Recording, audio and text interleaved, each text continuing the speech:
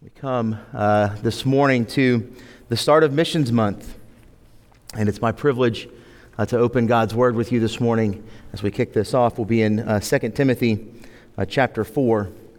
Would you pray with me as we get going? Heavenly Father, we come this morning praising you, rejoicing, having lifted up our prayers to you, having sung of your glory, of your greatness, of your majesty, of your love.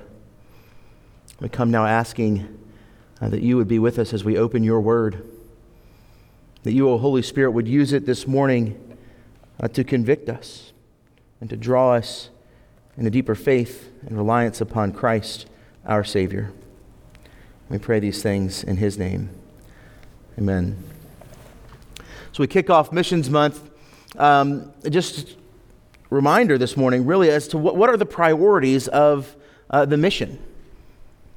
We're going to look at 2 Timothy chapter 4, because it's the last kind of writing we have. It's not kind of, it is the last written word we have from the Apostle Paul that survived before his death.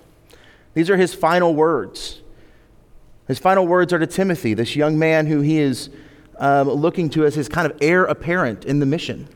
And he's giving Timothy, these are the priorities, Timothy, that you need to embody and remember. And so if you are willing and able, would you stand with me as we read from God's Word? We're not going to read all of 2 Timothy 4, just the first 8 verses. I charge you in the presence of God and of Christ Jesus, who is to judge the living and the dead, and by his appearing and his kingdom, preach the word. Be ready in season and out of season. Reprove, rebuke, and exhort with complete patience and teaching. For the time is coming when people will not endure sound teaching, but having itching ears, they will accumulate for themselves teachers to suit their own passions, and will turn away from listening to the truth and wander off into myths. As for you, always be sober-minded, endure suffering, and do the work of an evangelist. Fulfill your ministry. For I am already being poured out as a drink offering, and the time of my departure has come, and I have fought the good fight. I have finished the race. I have kept the faith. Henceforth there is laid up for me the crown of righteousness, which the Lord, the righteous judge, will award to me on that day, and not only to me, but also to all who have loved his appearing. The word of the Lord. Thanks be to God. This is God's word. It's without error in any part. It's given for his glory and for our good. Have a seat. So the priorities of the mission, you could even maybe call it the packing list for the trip of life.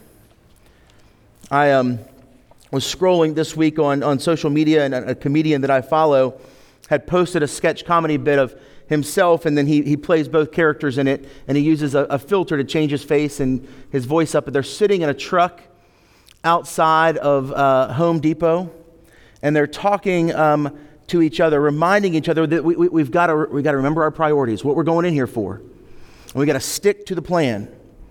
And they're going back and forth about it, and then one of them says, so what are we going to do if we see the other one and they're not sticking to the plan?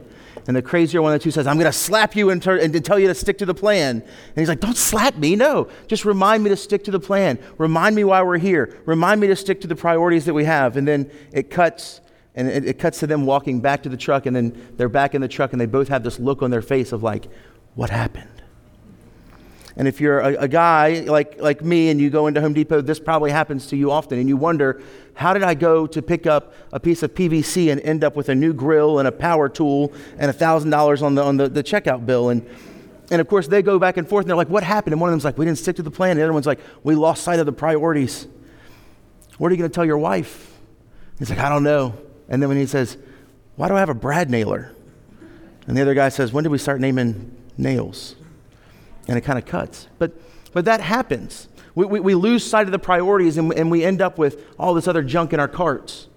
And we end up not even accomplishing. Sometimes you go in for something, you lose sight of what you're there because of the shiny grills over here, or the power tools that you think you might need someday down in the future. You know, you're going to find a use for it, so you justify the purchase, but you leave and you didn't even pick up the thing you were there for. And when we lose sight of the priorities of the mission, we often end up not even accomplishing the mission. So what are these priorities? Well, the first one is the priority of hope. When we're on the mission, we have to make hope a priority for ourselves and for those that we're proclaiming the gospel to. We see it first off in verse 1. He says, I charge you in the presence of God and of Christ Jesus, who is to judge the living and the dead, and by his appearing and his kingdom. Paul's writing this from a dungeon, a jail cell in Rome. He's days or weeks, maybe at the most months, from death. He knows that life has not been easy for him. He knows that Timothy is suffering in many ways like he was, being persecuted, being hunted at times, being spoken out against by folks he thought were his friends and his colleagues and co-laborers. And he says to Timothy, Timothy, I charge you what? In the presence of God and Christ Jesus. God is with us. God is with you, Timothy. Timothy, in the hardship that's to come when I am gone, God is with you. Have hope. And we know that this is something that Paul himself is latching onto, because later in this chapter, as he's writing in verses 16 to 18, he talks about that no one came to stand with him, that all of his friends deserted him. And he said, but the Lord stood by. But the Lord stood by in verse 17 and strengthened me. Timothy, the Lord is with you. In his presence I charge you. In his presence you live your life on mission. But second, not just that he's with you now in the hardship and the suffering and the pain and the difficulty. He wants Timothy to have a different horizon in life, to be looking towards a different future. He says not only in the presence of God in Christ Jesus, but in his appearing, in his kingdom to come. Timothy, don't take your eyes off the fact that Christ is going to return, that your present suffering, that the difficulty that you're in right now will end.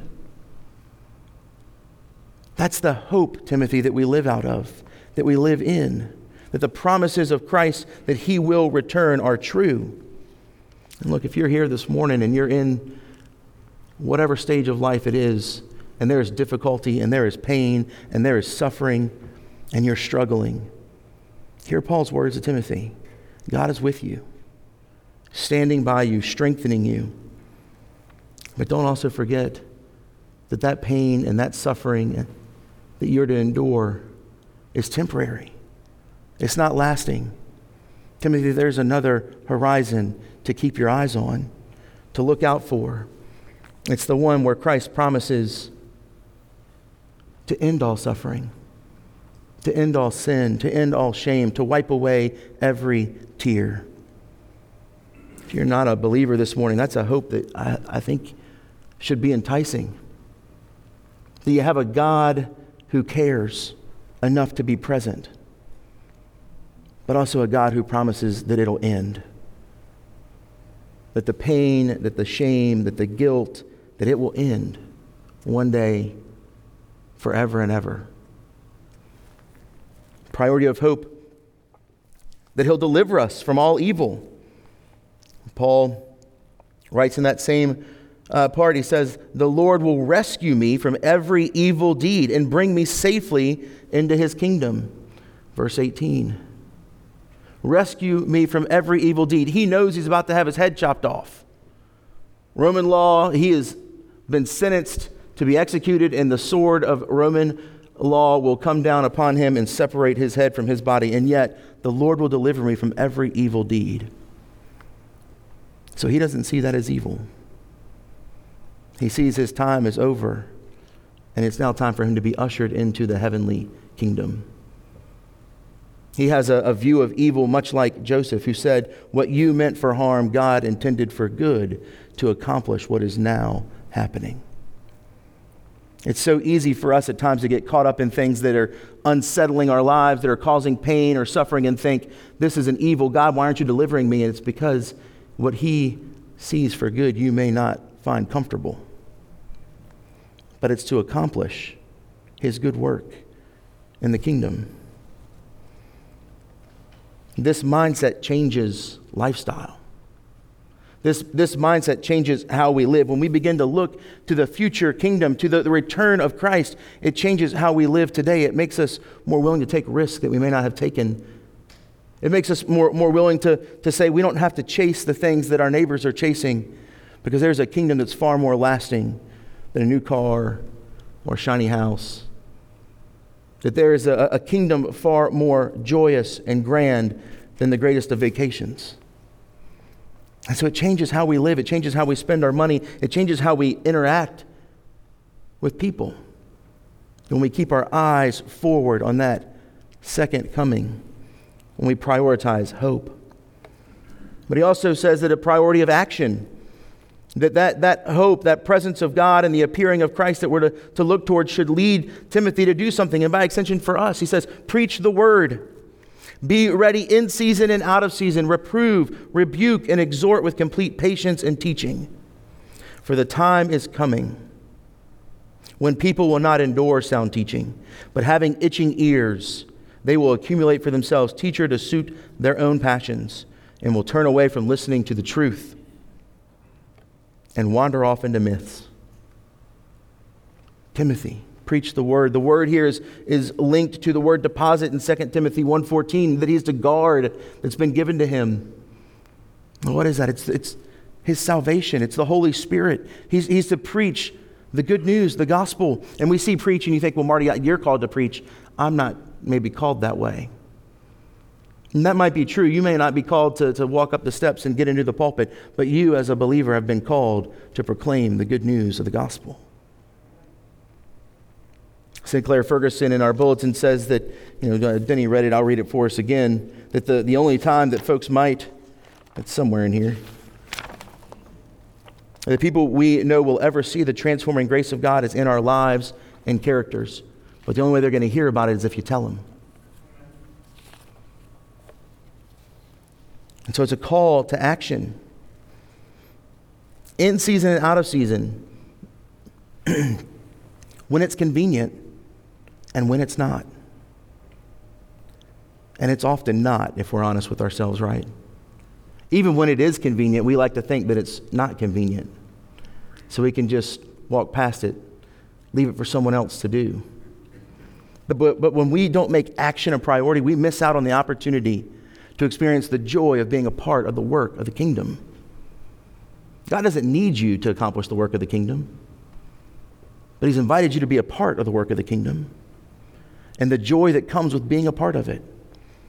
And so when we don't take the action, when we don't step out in faith to share the gospel, when we don't take that moment to proclaim it in season and out of season, we miss the opportunities he's given us to enjoy and partake in that joy. Think about that. To be ready at every possible opportunity to preach the gospel, to proclaim the life-saving grace of God found in Christ.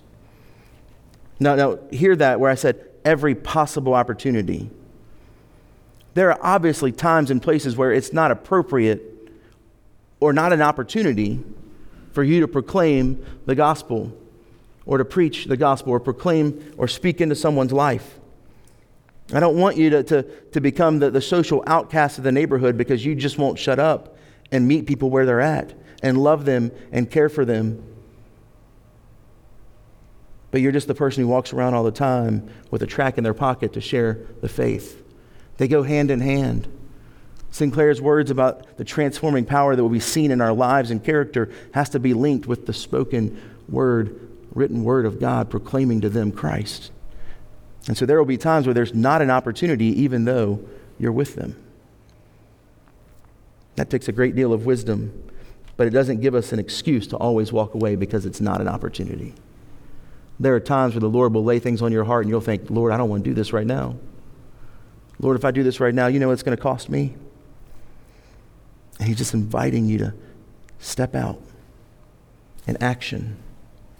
There will be times because of our lives, because of our words, because of what we believe and what we proclaim that we no longer sit at the cool kids table. And that's okay. More often than not, the kids that aren't sitting at the cool kids table are having a lot more fun in life. It's not just a priority of hope or of action. It's one of priority of passing on the mission from generation to generation. Paul writes in verses 6 to 8, I'm already being poured out as a drink offering. The time of my departure has come. I have fought the good fight. I have finished the race. I have kept the faith. Henceforth, therefore, is laid up for me a crown of righteousness. He's being poured out as a drink offering. His time has come. He knows the end is near. And so he's writing this charge to Timothy so that Timothy might be the one who takes up the mission now. Timothy, it's your turn. Timothy, I've only got a little bit more time and then I'm gone, but you've got to carry on, Timothy. And he gives this threefold example. I've fought the fight, I've run the race, I've kept the faith. They're all the same thing. They're just said different ways so that everyone can understand what he's saying. I grew up in the 80s, and in the late 80s, early 90s, I wasn't really allowed to watch a lot of WWF wrestling, but I would every once in a while get a chance to watch it, or my friends would have, little characters. But I loved Hacksaw Jim Duggan. He carried an American flag and a 2x4. But my absolute favorite were these two characters. They were bald, and their entrance, they would just come out and they walked everywhere like this. And if you know WWF, you know who I'm talking about, the Bushwhackers. And they were crazy, and they were silly, and they made funny faces, but they were a tag team. If you don't know what that means that one of them was losing too badly, or they had gotten too tired, they would run into the corner, and they would tag in their teammate to come on in and take over the fight. That's what Paul's doing. I've fought my fight, Timothy, tag, you're in. Or the race analogy. It's like a marathon, but it's also like a relay race. Harry used that language when he was finishing his time here, that he wanted to pass the baton on to who else, to the next person who would lead the church. One of our students runs on the relay race, and you all have your particular leg that you run. You just run one part of it. And their team was behind, was losing when he got the baton. And they were one place out of placing high enough to go to the state. So this is the regional track meet, and the state meet was the next one. They had to finish fourth or above to go. And he got the baton. It was his turn, and he began to run. And when you watch the video, it looks like the guy that's ahead of him continues to pull away. Down the backstretch, it looks like the guy's pulling away. He rounds the third turn. As they round the fourth turn, somehow he gets this kick, and he picks it up, and he's running, and he runs, and he passes the other guy, and he leads his team onto the state meet. That's what Paul envisions. Paul envisions passing on the baton to Timothy, and Timothy taking up the race and running harder and faster and longer than he did for the sake of the kingdom. We have a lot of Pauls and Timothys in this room this morning. A lot of you who have run a lot more of the race than a lot of us. And for the sake of the mission, you've got to pass it on. You're not done, that some of you might feel like you are, but realize that Paul is still on mission days or weeks before his death. He didn't say, well, I'm an empty nester now, so I'm done. Can just enjoy quiet home. I'm retired, I just get to fish and play golf and play with my grandkids. I don't need to worry about that anymore. No, that's not how it works. It's a priority that you pass it on. You have accumulated wisdom and knowledge and faith that we long for. Who are you passing it on to? Who are you raising up? That's what Paul had done with Timothy. This wasn't one letter. This is the second one that we have. But what we know is that he had walked with Timothy. He invited Timothy on mission trips with him. He invited Timothy to walk on life with him. He trained Timothy. He discipled Timothy. He poured into Timothy so that when this moment came, Timothy was ready to carry on the mission. Those of us that are younger and less seasoned in life, we've got to be willing and ready to take that baton. We also have to be willing and ready to listen to the wisdom of those who are more seasoned in the faith, to those who are older. They have knowledge that we long for. I know, how do you raise kids? I ain't got a clue. How do you live out your faith each and every day in your vocation? How do you steward the blessings God has given you for the sake and the work of the kingdom. Those that are more seasoned in life have failed and succeeded many times over at those things. They have tales to tell, but wisdom to pass on, that the mission might continue. Who are you investing in that you might pass on the mission? God buries workers every day, but the work of God continues because the mission is passed on. Lastly, though, is the priority of the gospel. It's not explicit here in the passage, but it's explicit in all of Paul's dealings with Timothy. That Timothy is to keep before him foremost the gospel, the good news of Christ's life and death and resurrection, the work that has been accomplished for him. We often think of the gospel as something that justifies us and that we move on to as we get older in the faith. But Paul even here says that it was the Lord that stood by him, and it was the Lord that strengthened him.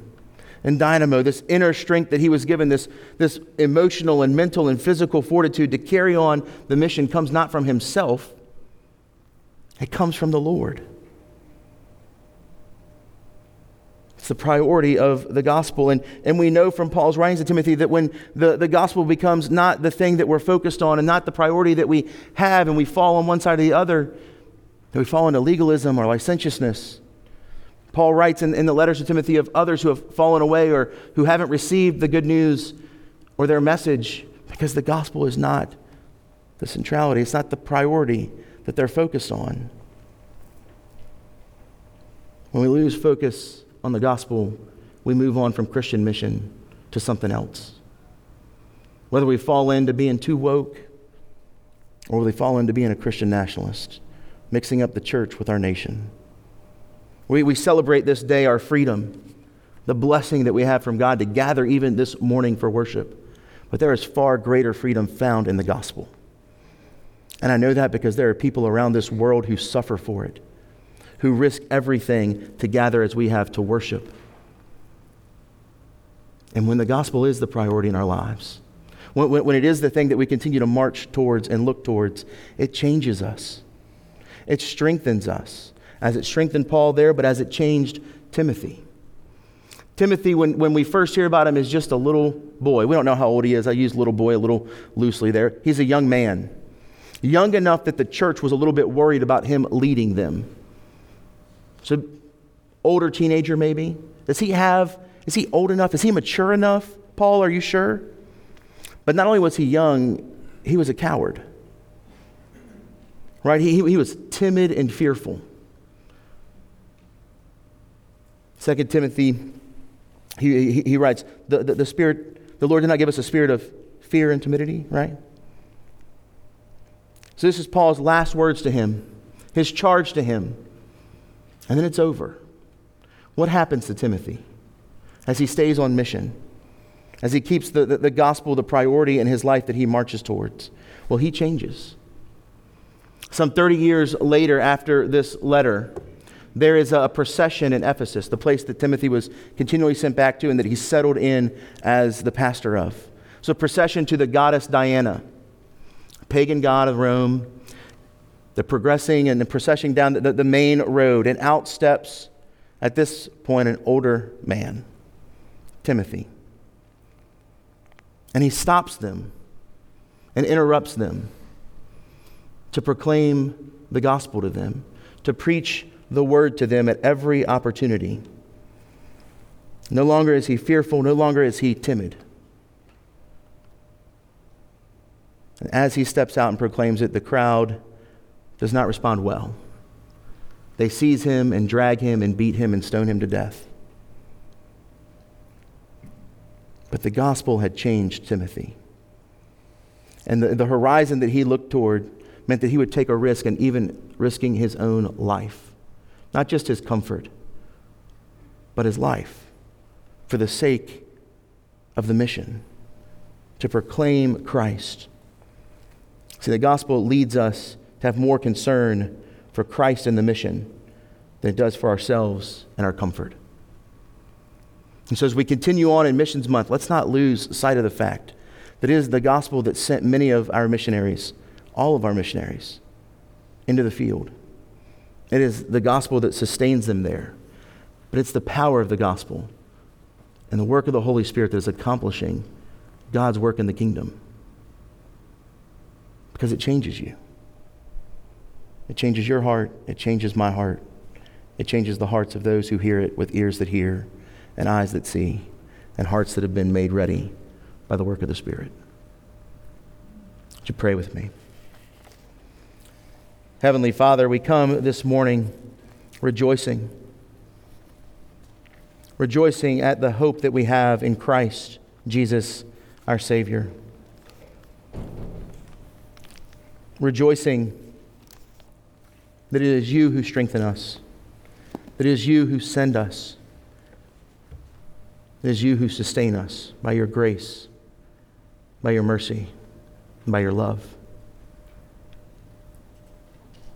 May we be a people who make the gospel a priority in our lives for the sake of the mission and of Christ. Amen.